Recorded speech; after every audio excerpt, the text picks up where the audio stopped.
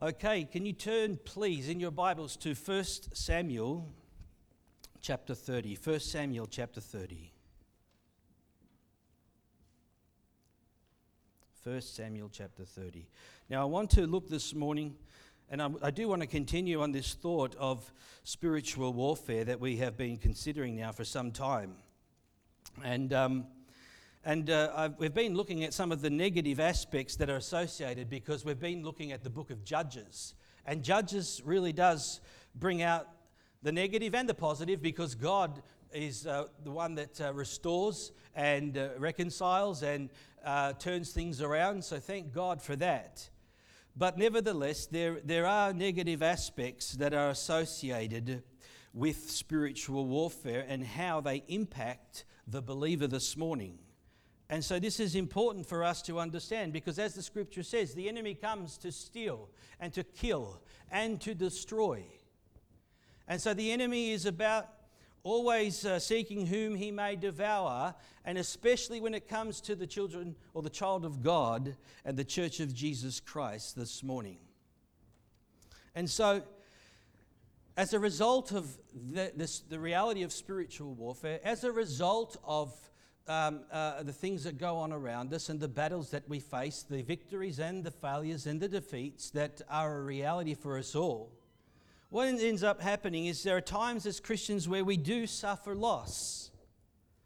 There are times as Christians where we do suffer loss. And this is not always due to disobedience, although we're going to identify it in this text again, but that's not always the case. And so the enemy here has sought to attack and to oppress and to depress. And as we'll see in our text, the enemy never fights fair. In fact, when you are at your weakest point, when you're at your most vulnerable, it is there that the enemy will attack and try and seek to kill, steal, and to destroy. And so we are mindful of these things. But even though we have setbacks, even though there are failures, even though the enemy may take ground, if you want to use that phrase this morning, God is into the business of recovery. Amen? God is in the business of reconciliation. He's in the business of restoration. Even when we fail, fall short. And so thank God that He is merciful. And the text that we're going to look at this morning teaches us just that. That when we look at Jesus Christ and His ministry, the Bible says that Jesus came to minister and to heal all who were oppressed of the devil.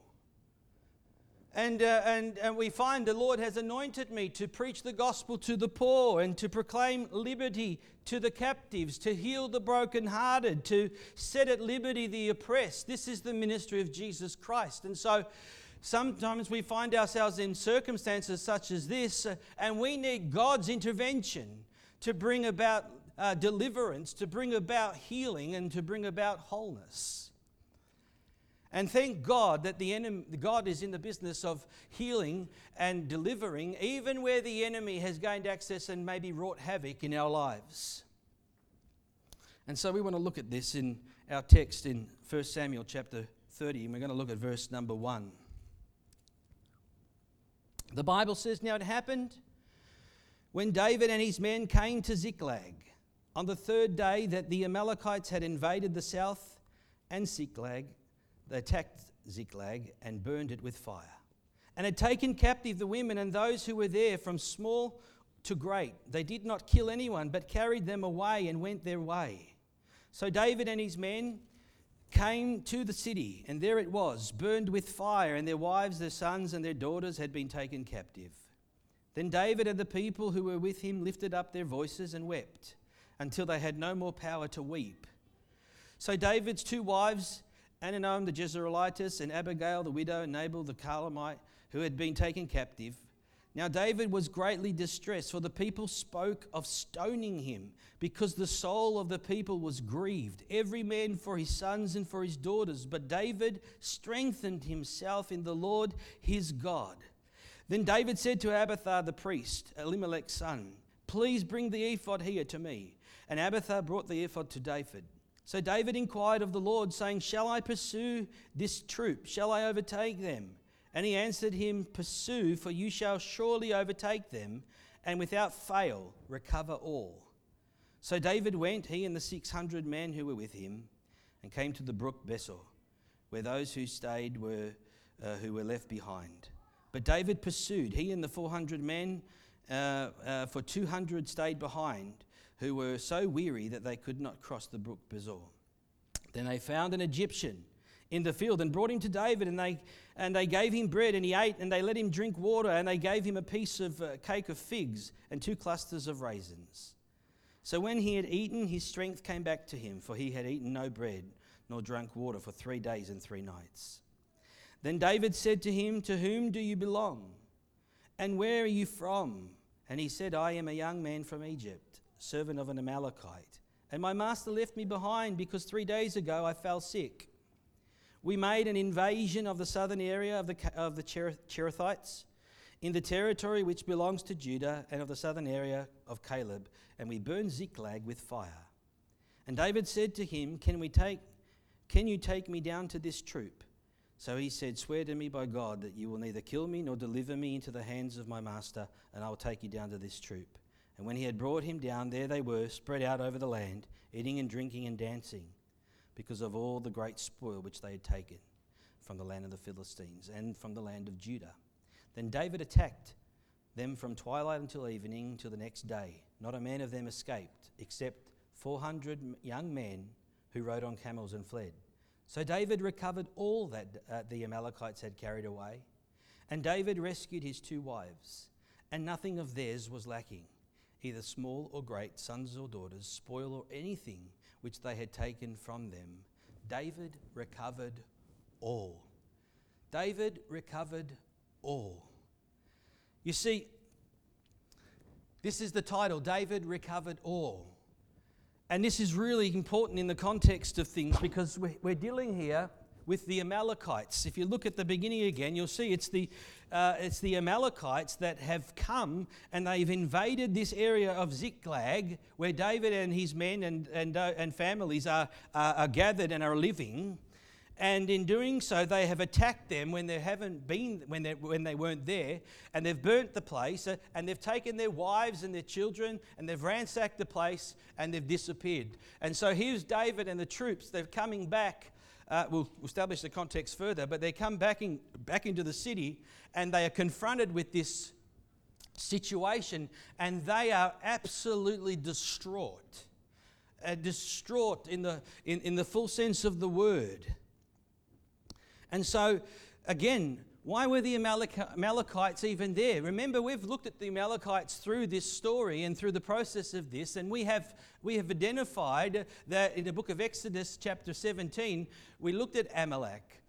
And notice also we looked at Saul. Saul was what? Commanded to destroy all the Amalekites by God. And in doing so, he spared Agag, and he spared the best of the spoils, and also there were a great number, obviously, that were still survived. And so what do you have here? You have the Amalekites that come back, and here they are now oppressing David at a particular time in his life, which will establish the context again. But the Amalekites are just non-stop, and that's why God said in Exodus chapter 17, he said that God will have war with Amalek from generation to generation, because this is an ongoing battle that exists, not just for Israel, but remember we looked at the spiritual counterpart, and we established that it had to do with the flesh, and how the spirit lusts against the flesh, and the flesh lusts against the spirit. And there's where's the ascendancy going to be in our lives? Are we going to live and walk in the Spirit, or are we going to live and walk after the flesh? And there's this battle that rages in the Christian, in the believer. So here's David. He's just come under an assault and under attack, and they have suffered a heavy defeat at the hands of the Amalekites this morning. And so what's interesting is the context of what's going on here, because the enemy, as we've established, he never gives up, and he wants to take you down when you're weakened, when you're tired, and when you are vulnerable.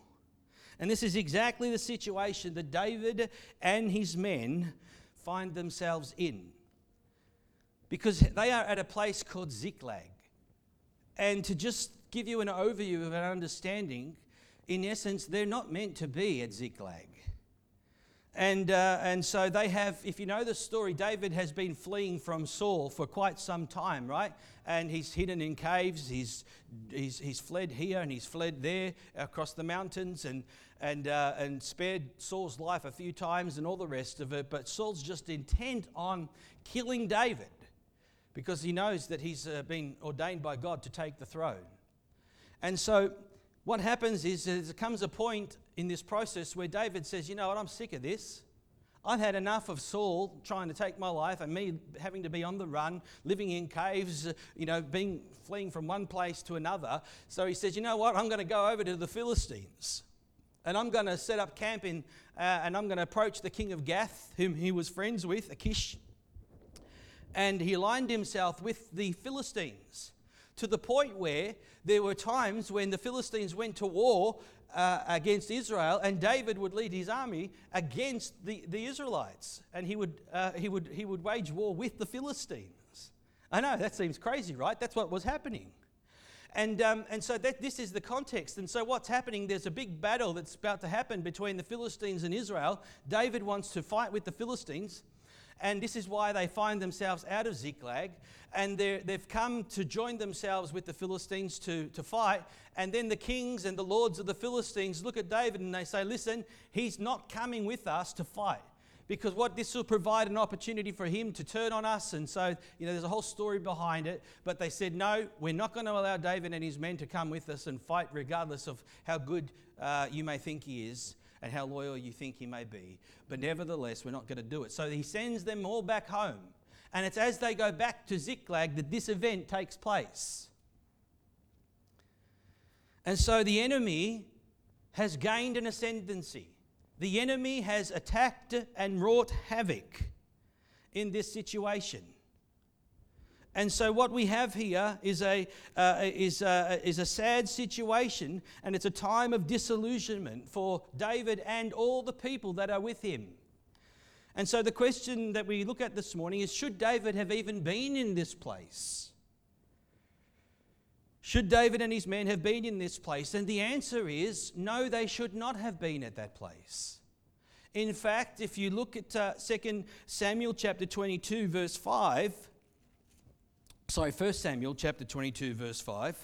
you'll see that the prophet Gad, this is in the midst of when David's on the run, the prophet Gad comes to him and says to him, do not stay in the strongholds, but depart and go to the land of Judah. So David departed and went into the forest of Hereth. And so what you find is that he hasn't, over the course of this time, he has not heeded the instruction of the prophet for obvious reasons, as we just established.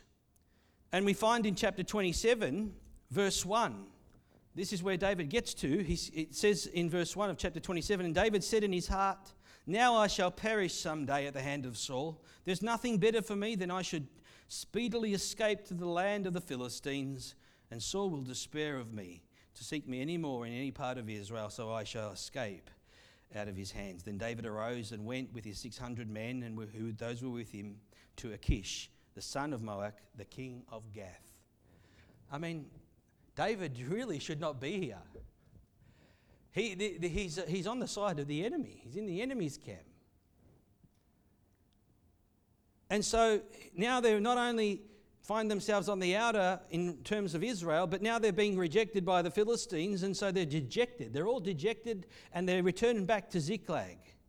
And to find it having been ransacked, burnt, and the women and children all taken, they are absolutely gutted and in despair.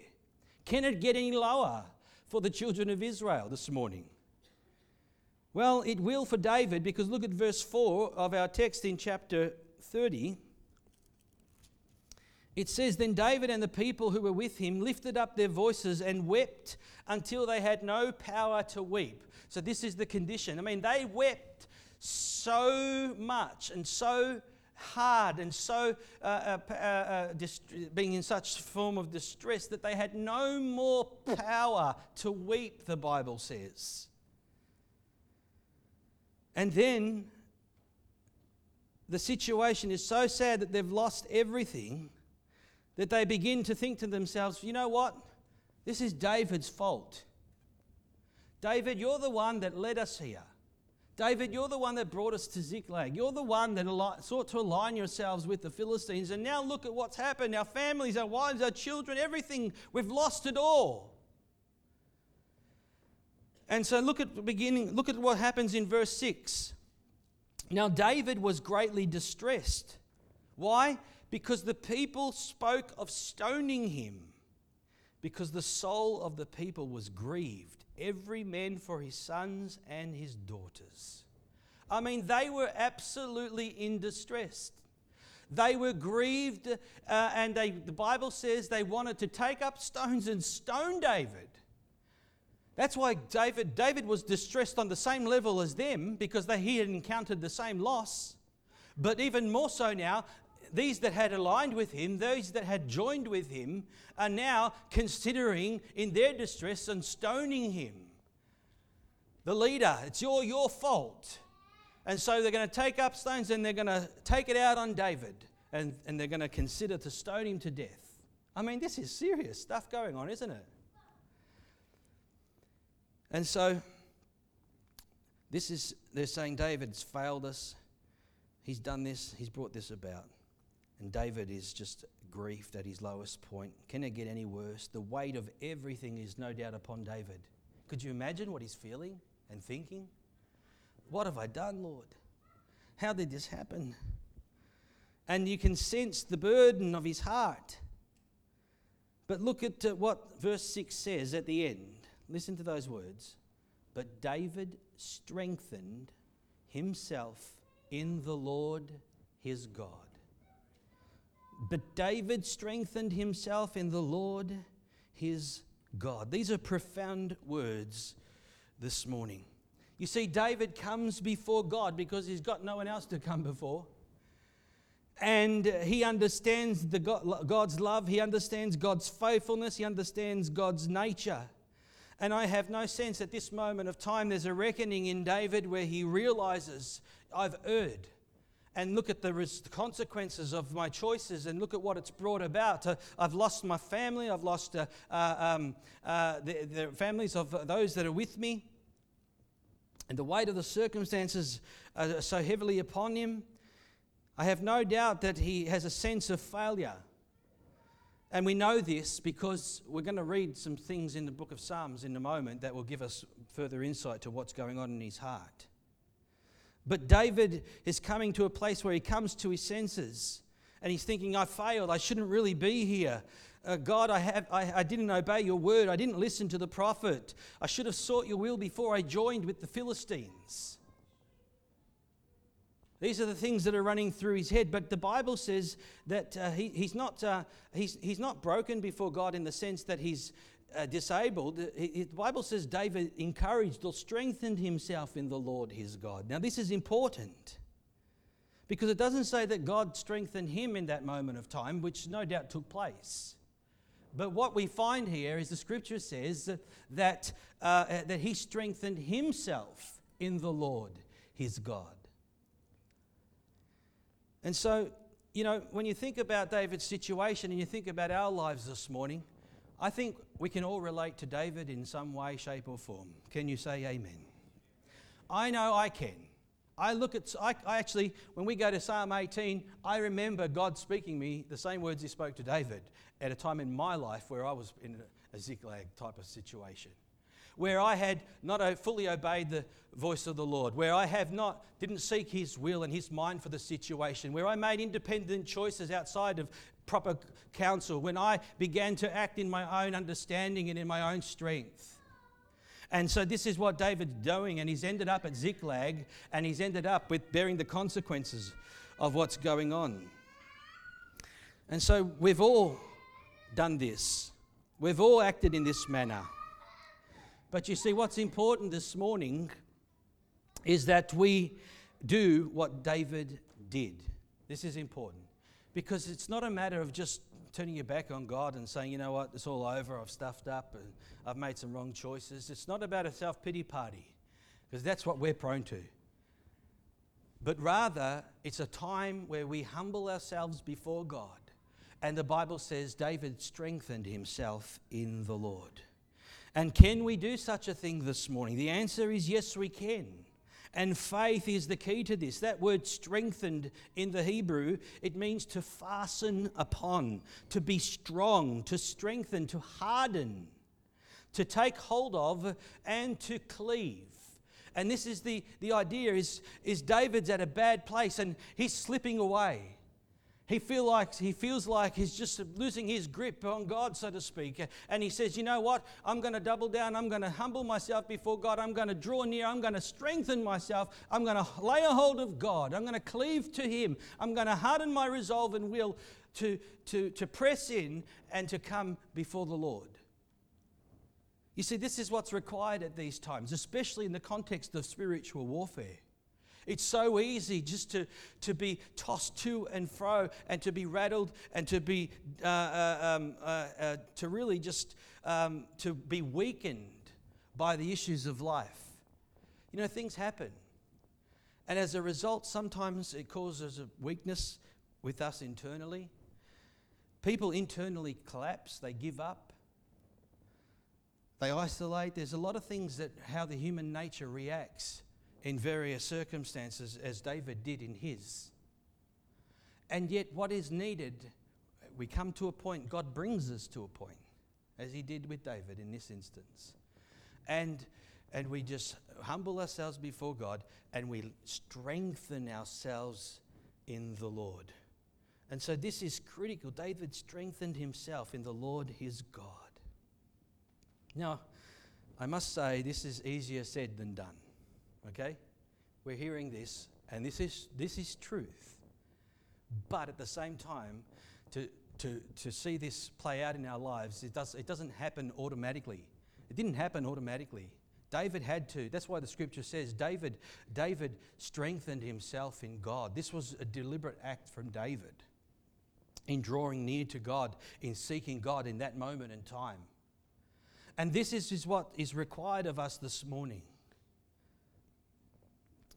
See, especially during the throes of spiritual warfare that are going on around us, and the enemy is just is wanting to attack and to destroy, as we've established.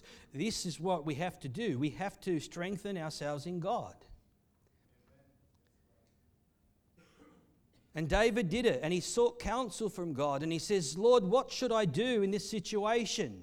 So look, because he says to Abiathar, the priest, Elimelech's son, he says, bring the ephod here, because that is a symbol of seeking God's direction, seeking God's will, looking for Him to direct his steps and make various decisions. And so in verse 8, the Bible says, David inquired of the Lord, saying, shall I pursue this troop? Shall I overtake them? And God answered, pursue, for you shall surely overtake them, and without fail, recover all. What wonderful words this morning. Without fail, recover all. And that's important. In fact, they recovered more, not just all. And this is God reiterating to David, yep, in the midst of this moment, you know, when we find ourselves at a certain place and we come to like David, to strengthen ourselves in God and come before Him, then God meets with us and we say, Lord, what do I need to do? What should I do? And then God gives us instruction, as He will here. And in the process, God is about recovering all. God says, without fail, recovering all. And so, if you look with me, you can turn actually to Psalm 18. We'll look at a couple of scriptures, because Psalm 18 is a reflection of these events that are going on in David's life. And so look at Psalm 18. And I want to just highlight a couple. The whole chapter is actually outstanding if you want to read it in its context. But look at verse 19. It says, He also brought me out into a broad place. He delivered me because He delighted in me. That's why David found deliverance and strength and direction from God, because he knew that God was for him. That's why he was able to strengthen himself in God.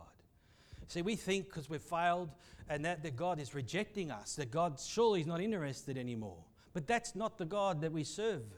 We have a God, amen, who even in the midst of life's circumstances, He's in the business of restoring and recovering and healing. This is the nature of God this morning. And so here it is. This is why God met with David at that moment, because He delighted in me. And David knew that. He could have felt, God's just rejected me. He doesn't care. Look at what I've done. No, they're not the words that he speaks. He says, He delighted in me. And look at verse 35. He says, You have also given me the shield of your salvation. Your right hand has held me up. Your gentleness has made me great. In that moment of despair, in that moment of humility and brokenness before God, God doesn't just come down and say, you know what, I told you so. You shouldn't have been there, David. He didn't come down heavy-handed. He didn't crush him. But you see, David says, the way God dealt with me made me the man that I am today. And he says, your gentleness has made me great. He could have snuffed him out. He could have just said, enough of you, David, many a times. That's why God says that David is a man after his own heart. He understands that David failed many times. And yet his heart understands the nature of God. He knows who God is, and he responds accordingly to God, and he receives from God. And so he says, your gentleness, the way you've dealt with me, has made me the person that I am today. And that is so true, church. When I look at even my life and the lives of others, I can tell you now, if it wasn't for the Lord's gentleness, none of us would be where we're at today. He's gentle with us, even when we fail Him and fall short. Look at verse 32 of chapter 18. He says, it is God who arms me with strength and makes my way perfect. He makes my feet like the feet of deer and sets me on my high heels or high places.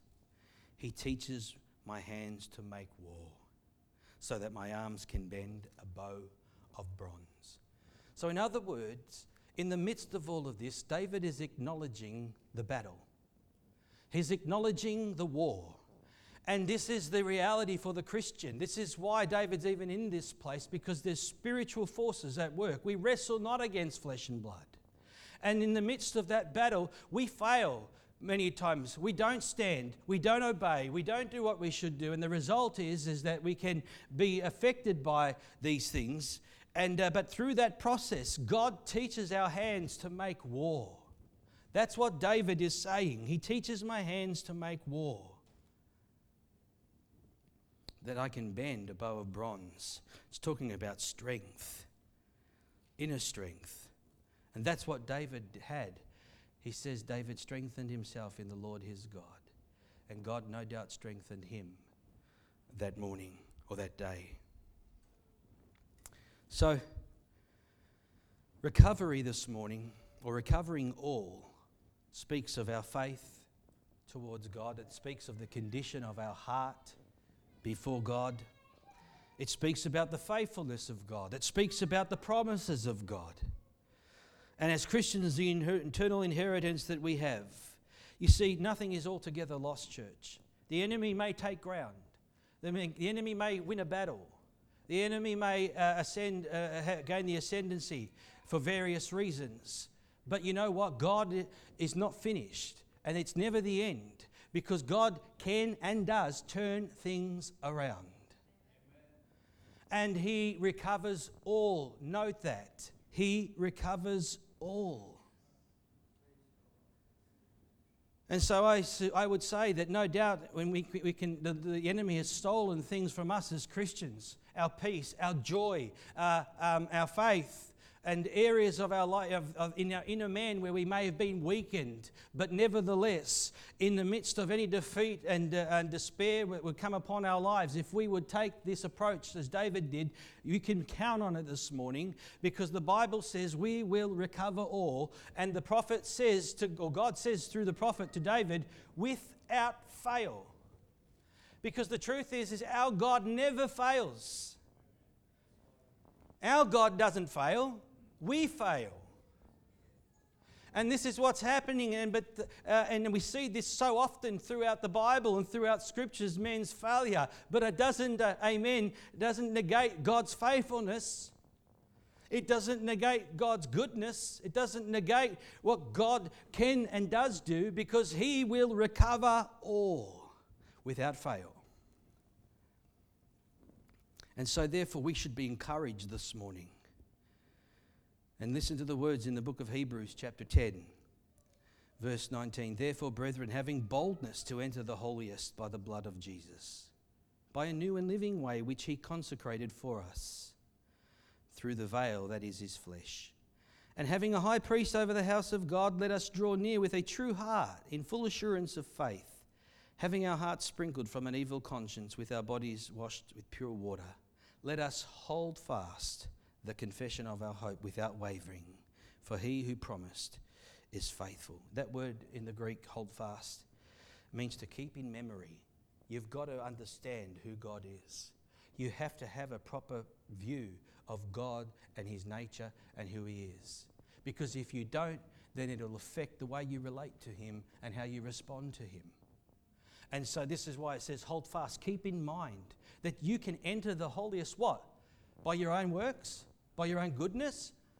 By the blood of Jesus. That's the confidence that you have. That's the basis that I can draw near to the throne of grace. So I keep these things in mind, and that word also, hold fast, means to possess, retain, to seize, to take hold. And that's what we need to do, is hold fast. And this is something that we must do. This is something that relates to us individually this morning. And David, we must learn like David to strengthen ourselves in God.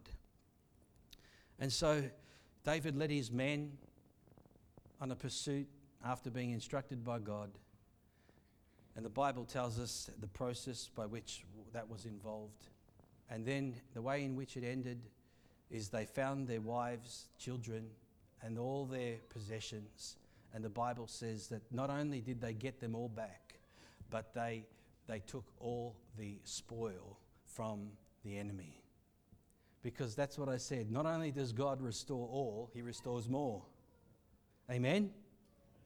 And this is the goodness of God. And so, we don't deserve that.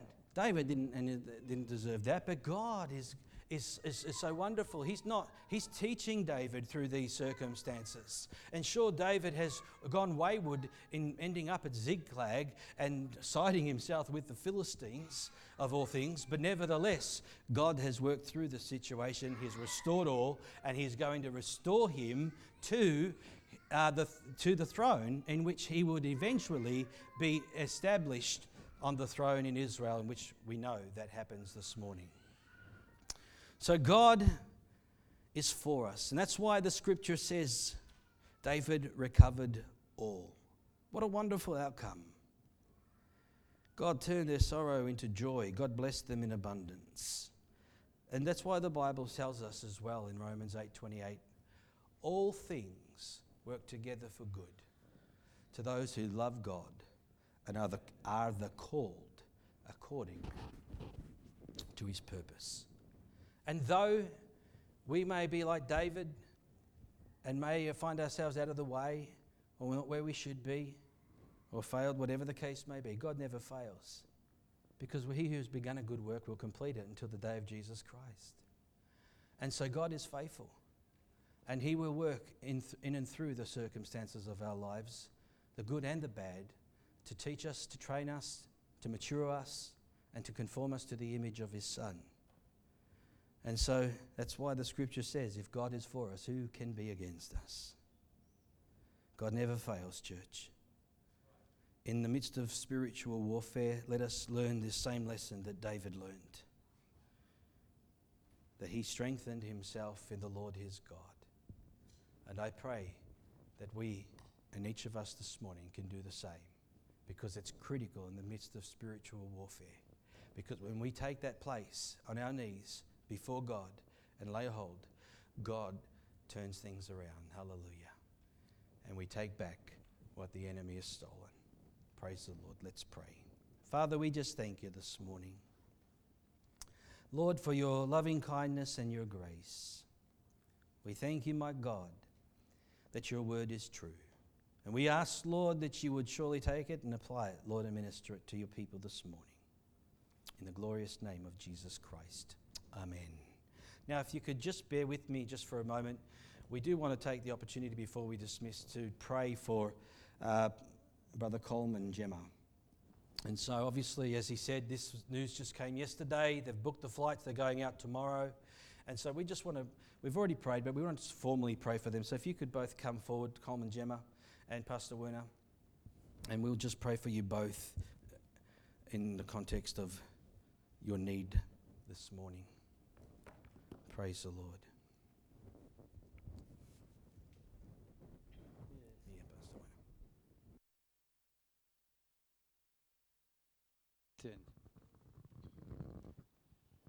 Lift up our hands as a token for blessing.